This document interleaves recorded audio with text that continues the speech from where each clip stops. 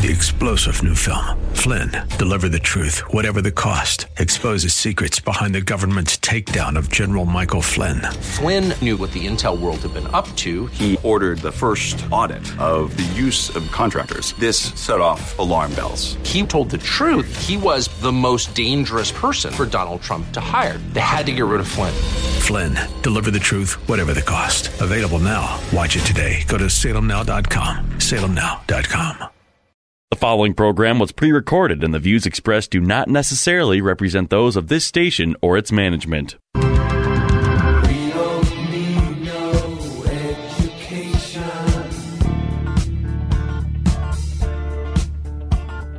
We don't need no thought control. Get ready to take notes because school is now in session. Tackling the biggest issues in education, this is Education America. Save the classroom, save the country. Here are your hosts, Headmaster Rebecca Hagstrom and co-host Abigail Johnson. Hey, teacher, believe in kids of all. Welcome to Education America, where we're working to save the classroom so that we can save the country. K-12 education is the playing field where the battle is on for the future of our country. And as the 16th President Abraham Lincoln succinctly stated, the philosophy of the schoolroom in one generation will be the philosophy of government in the next. And we are very excited to have our wonderful guest with us these next 2 weeks. And Abigail, yes. I'll let you go ahead and introduce her. We have the privilege of having Sheila Qualls with us here in studio, which is so much fun, so much more fun than even when people are gracious enough to speak with us over the phone. It's so great to have her here with us. And we are here going to be discussing an excellent series that Sheila has produced through Alpha News. It is called Trapped: Chaos in the Classroom. I highly recommend everyone go on your phones and find it. You can find it anywhere you listen to podcasts, Apple Podcasts, Spotify, all of the above. And so we are going to just talk more with Sheila. She is an award-winning journalist and former civilian editor of an Army newspaper. Prior to joining Alpha, she was a Christian marriage and family columnist at Pathos.com and a personal coach. She does speak nationally on issues involving faith and family, and we are so glad to have her with us. Sheila, welcome. Thank you. Thank you so much for having me. I'm excited to be here. Good. Well, we're excited to have you, and sorry for the effort trying to find our studio today. Well, I am directionally challenged. I am as well, and so I totally understand that, but we're so glad to have you here. So Sheila, I've known more about your husband, Kendall, because he I think the two of you together started a nonprofit organization. And That's correct. What is the name of that one? It's actually called Take Charge. Take Charge, Minnesota. That's right. And in the name of Take Charge, he actually came and spoke at Liberty Classical Academy as one of our education and society speakers. And truly, I think we had a packed house when he came and spoke, and it was very powerful. And, I think one of the things that comes out of all of these topics that you're covering at Take Charge Minnesota, a lot of it comes down to education, right? I mean, that's really where we're seeing a lot of these changes taking place that are really shaping our country, which is why our opening line, we talk about the fact that the battle is on for the future of our country in the K-12 classrooms. So our tagline for this show is Save the Classroom, Save the Country. And so you've now put together this outstanding podcast series. And so we'd like it to just maybe start by having you share what prompted you to start the podcast series and start looking into this in such great depth. Oh, absolutely. I would like to comment on when you open up and you say the quote by Abraham Lincoln. Yes. The philosophy of the classroom in one generation will be the philosophy of government in the next. Yes. And so I don't think anyone should be surprised by what we see happening right now at our state capitol. Yeah. Because that's exactly what is going on. This has been running rampant in our schools for probably at least hardcore the last 30 years. Yes. Long before that. Mm-hmm. And, I started working for Alpha News last summer. Uh-huh. And went to work for them just, as a former journalist, just, wanted to kind of get back into the workforce, felt like I had something to say after homeschooling my own 5 kids. Yes. Just felt like, what, I think I have something to contribute. Mm-hmm. So started working for Alpha News and just started doing lots of education stories. Mm-hmm. And the more I spoke with parents, the more at first, honestly, I was like, really? I mean, what these people were saying certainly cannot be true. I mean, I went to public school. Right. I know what public school is like. So surely what they are saying is not the truth. Right. But I just kept hearing story after story, and they were just so compelling. Mm-hmm. And I decided that I would just try and check it out. Mm-hmm. So I got connected with a woman who had been a former public school teacher, and she just started telling me literally horror stories about public school. And so I just thought, you know what, I'm going to check this out. And so that's kind of what prompted me to sort of, say I'm going to look into this, because what these people are saying certainly cannot be true. Mm-hmm. And, I understand your sentiment on that, because I also grew up going to the public schools, and actually my college and master's degree are also public. And I think so often we fall into that trap. Now, not to use the word trapped, because I think you named the podcast series Trapped for a different reason, but we fall into the trap of thinking that because it was okay for me, it must still be okay. Yes. And it couldn't certainly have gotten that bad in the short time. I mean, we're not that old, right? And I'm so, not. I don't claim any of that. I'm not me. and I hear that from people all the time. And I think that, like you pointed out, and I'm glad to hear you say that, Sheila, that this has been hardcore for 30 years. Yeah. And this has been a steady march. And people think, well, this just came out of nowhere. But it didn't. No. It didn't. Do you have enough context that you could provide for our listeners, some of that proof of this has been around for 30 years, maybe a quick timeline? Could you share some of that? Yeah, it actually probably started in our country right after World War I, World War II, when actually Marxism came to America. Yes. And I do not like using that word, because it's such an alarmist word. When you say that, people automatically shut you down. Yeah. Oh, that can't be. She's crazy. Yeah, this is America. Yes. That doesn't happen in America. Mm-hmm. But actually, that's exactly what happened. And so they saw that, Marxism is not going to fly in a society like ours. Mm-hmm. Because if people don't like their lot in life, they do something to improve it. Mm-hmm. Yes. So basically, it was reintroduced into our society in the 60s in a big way. And it was critical theory as Marxism. Yes. And it then became critical race theory, because race is something everybody can get behind. Nobody wants to be called a racist. Yeah. You insert race into something. It's such an emotionally charged word based on the history of our country. Yep. And everybody is like, yes, we are right behind it. And so they're just using this as a smokescreen to introduce all of these principles and theories and worldview into our schools that really should not be there. And people are kind of giving it a pass in a lot of ways, because, nobody wants to be called a racist. Right. It shuts parents down. Yes. It shuts any opposition down from teachers and kids. They don't want to be known as racist. So I think that's, it has been a slow, steady march. And those of us, we always give a little. The conservatives, we always give a little. We're always looking to negotiate. Absolutely. And how can we, and rightly so, because how can we find, we want to find common ground. Look, my gosh, you guys, if you look at the conservatives in just about any state, it's like herding squirrels, because everyone's very individualist. So, hey, we don't agree on everything, but let's find common ground, which leads to negotiation. And I do want our listeners to kind of key in on something that Sheila is bringing up here, which is it is taking advantage of the goodness of people that they want to build.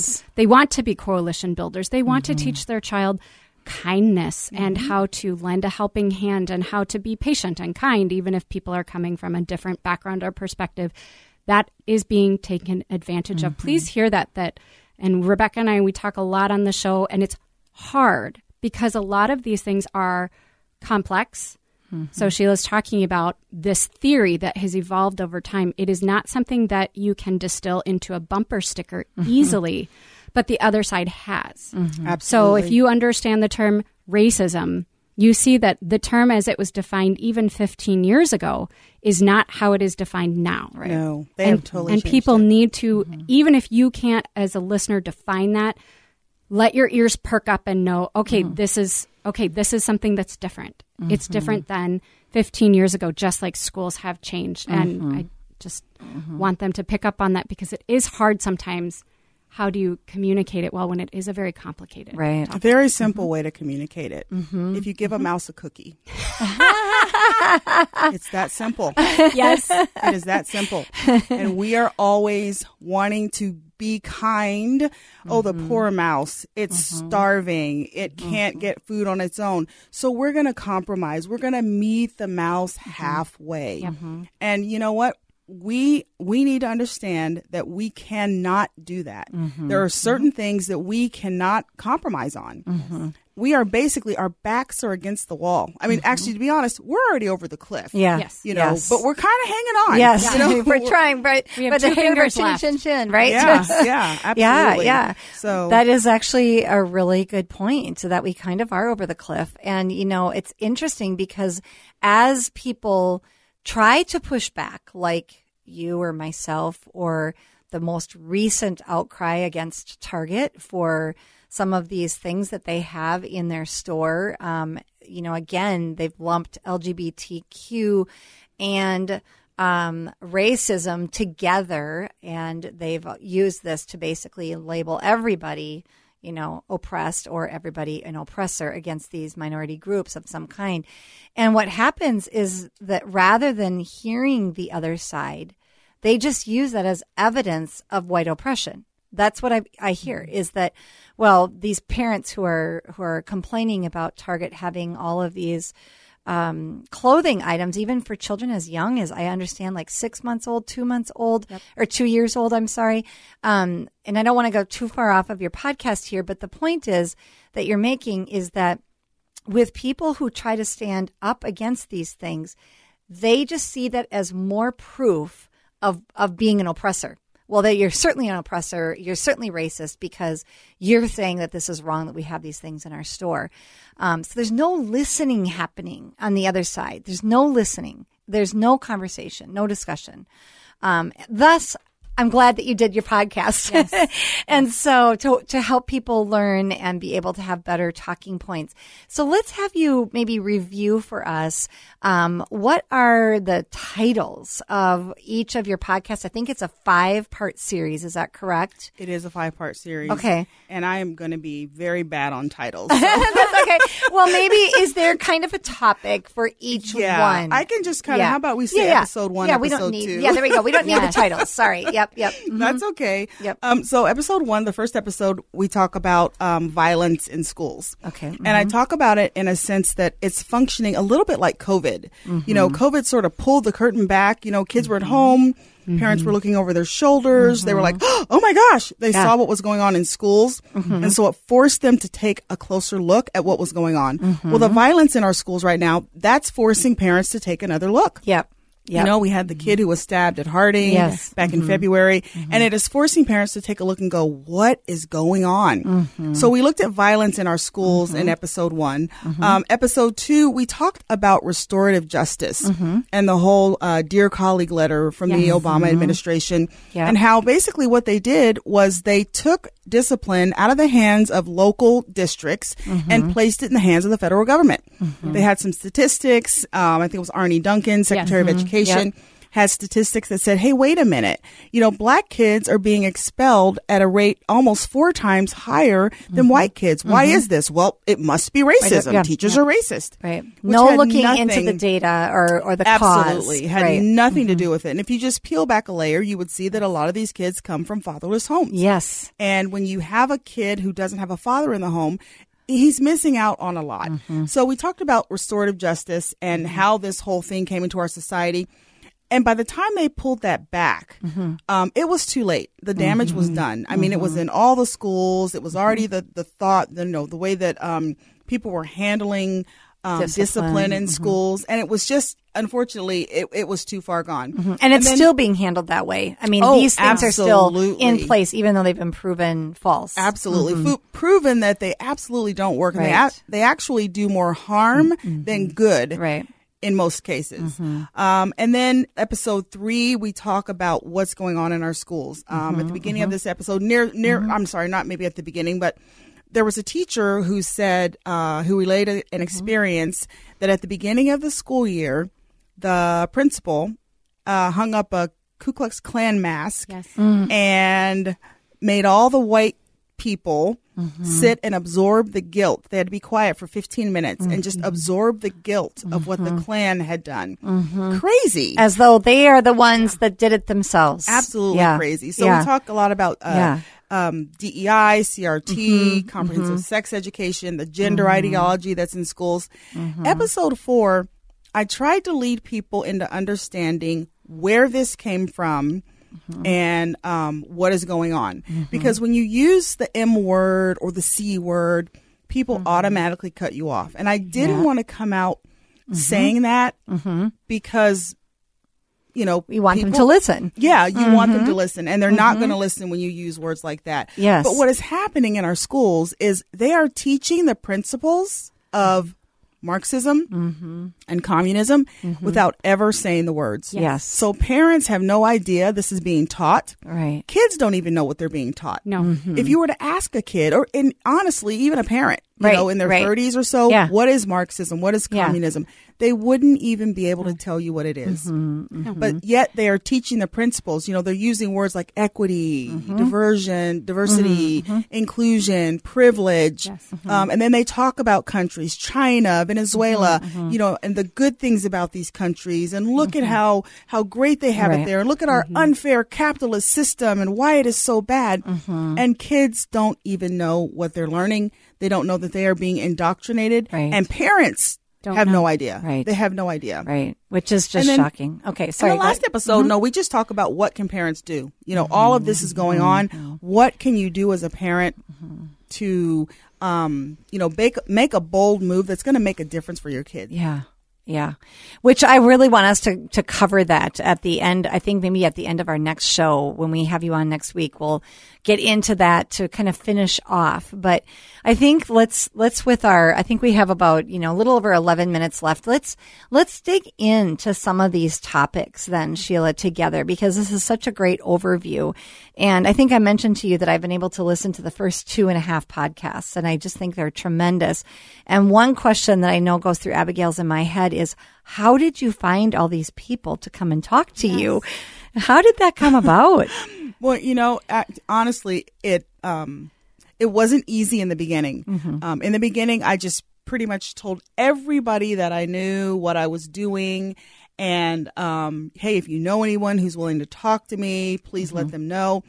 And it was tough. And so I started out actually with teachers who are no longer in the school system, who had retired, had taught 25 years, but started at a point in time when schools weren't like that. You know, they were about learning. It was about education. It was about learning to be kind, treating people fair. And so that's where I started. And then as time went on, literally people started coming out of the woodwork as people began. And even still, I am still getting inundated with people who are wanting to tell their stories. Wow. You know, and I'm like, I'm sorry, guys. You know, podcast is over, but, but I do want to hear your story because people want to be heard. And they don't feel like they're being heard. So that's kind of how it started. And then it was literally, you know, parents, even the parents, as you can see in some of the early episodes, they did not want to be identified. They wanted their voices changed. They wanted to have nothing to do with it. The students were afraid. Teachers are afraid. And even after some of the podcasts came out and teachers heard themselves with their disguised voices, I got calls. Oh my gosh.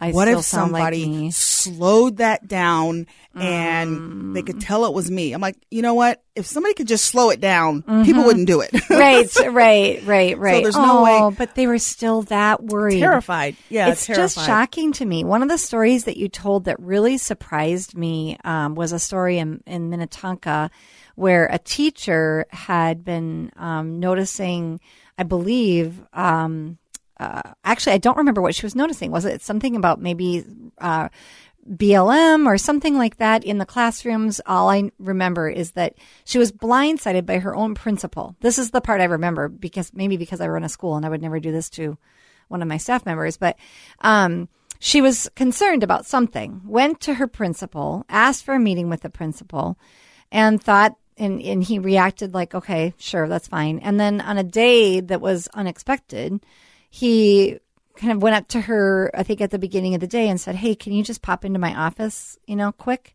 And she goes into the office, and it's not just the principal, but it's the principal and the superintendent, and I think one other person, if I remember I think it was correctly. a school board member. School board member. And they basically said to her, do not talk about this. And she felt that they were basically threatening her job. Like, you either talk about this and lose your job, or don't talk about this and you can stay in your job. Yeah. I mean, the superintendent of the school.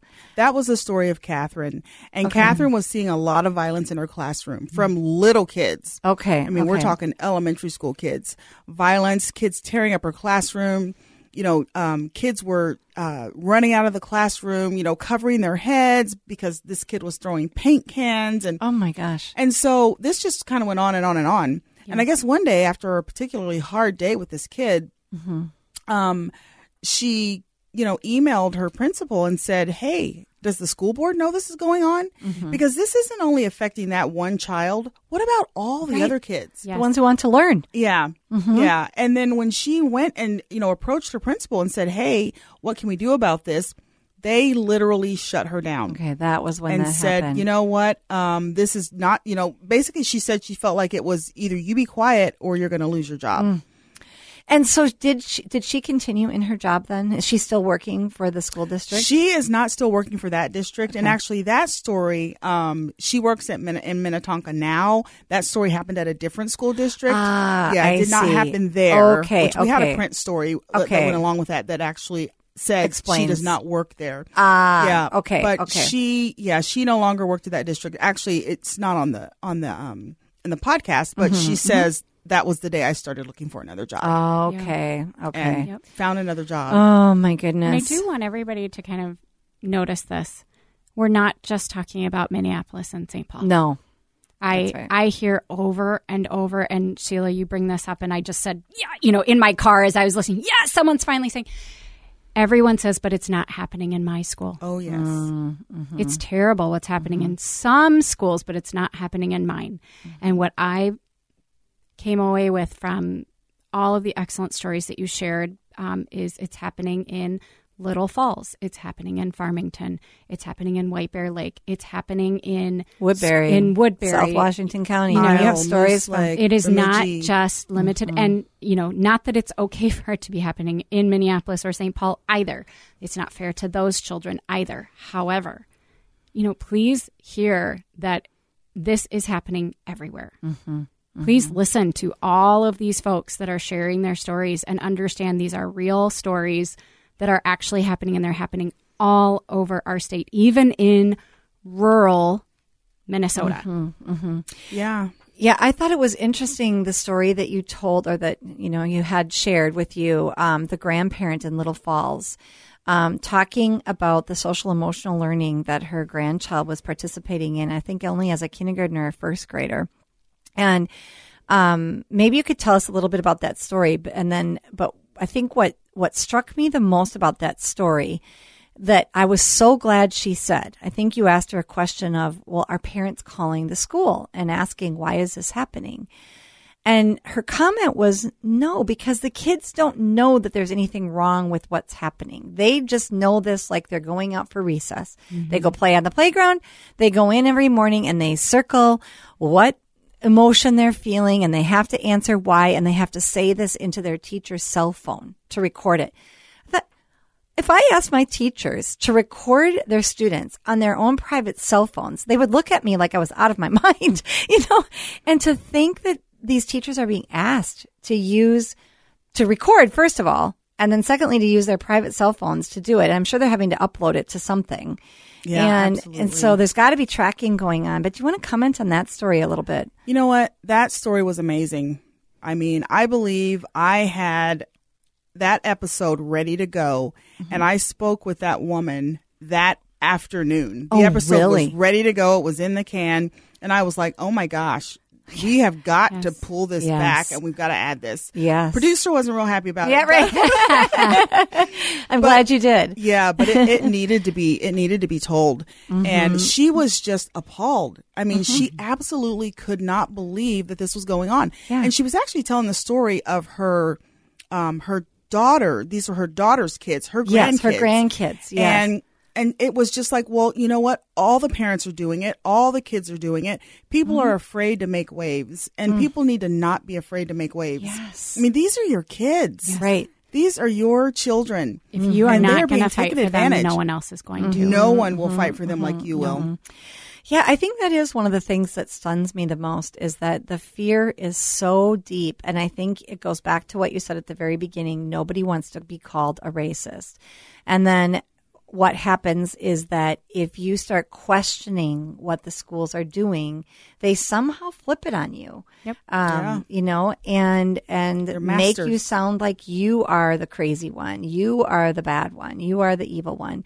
And so I can see why people are afraid to speak out, but at the same time, they need to speak out and they need to tell their stories. They need to band together as parents and share their stories with one another too. And I think your podcast is really going to help bring that about.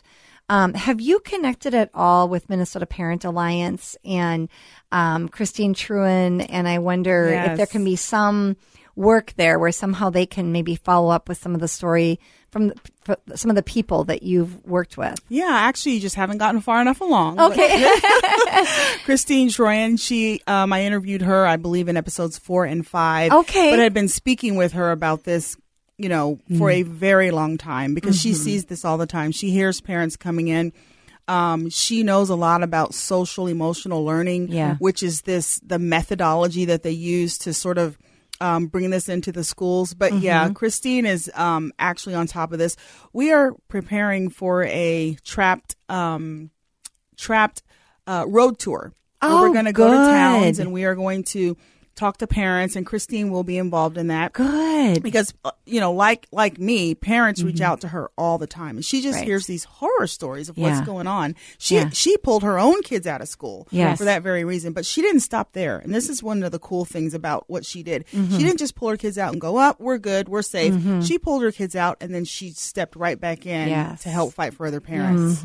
Which is so wonderful. Yeah, we've had her on to actually talk about the social emotional learning. And then she introduced us to one of the experts that's talked a lot about that. And of course, now I've forgotten Jennifer the name. McWilliams. There we go. Yep, she's amazing. She came on, and we're going to be bringing her back actually this summer to talk more about that. So a lot of times spending time equipping parents with, again, these social emotional learning sounds amazing, and helping break down that feeling that you have that something isn't right, but you can't put your finger on what it is. Let's talk about that. Let's break down why things are not feeling right, and why. Oh, it's because the terms have changed. It's and helping people break that down so that it doesn't feel as overwhelming. It doesn't feel like, well, they know what they're talking about. They're the expert. I'm just the parent.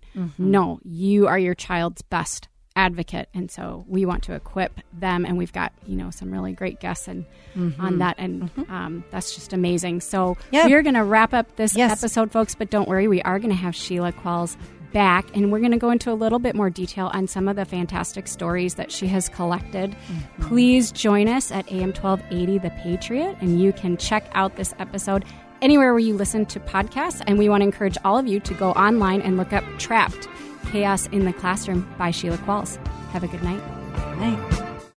3-star General Michael J. Flynn, head of the Pentagon Intelligence Agency, knew all the government's dirty secrets. He was one of the most respected generals in the military. Flynn knew what the intel world had been up to. He understood its funding. He ordered the first audit of the use of contractors. This set off alarm bells.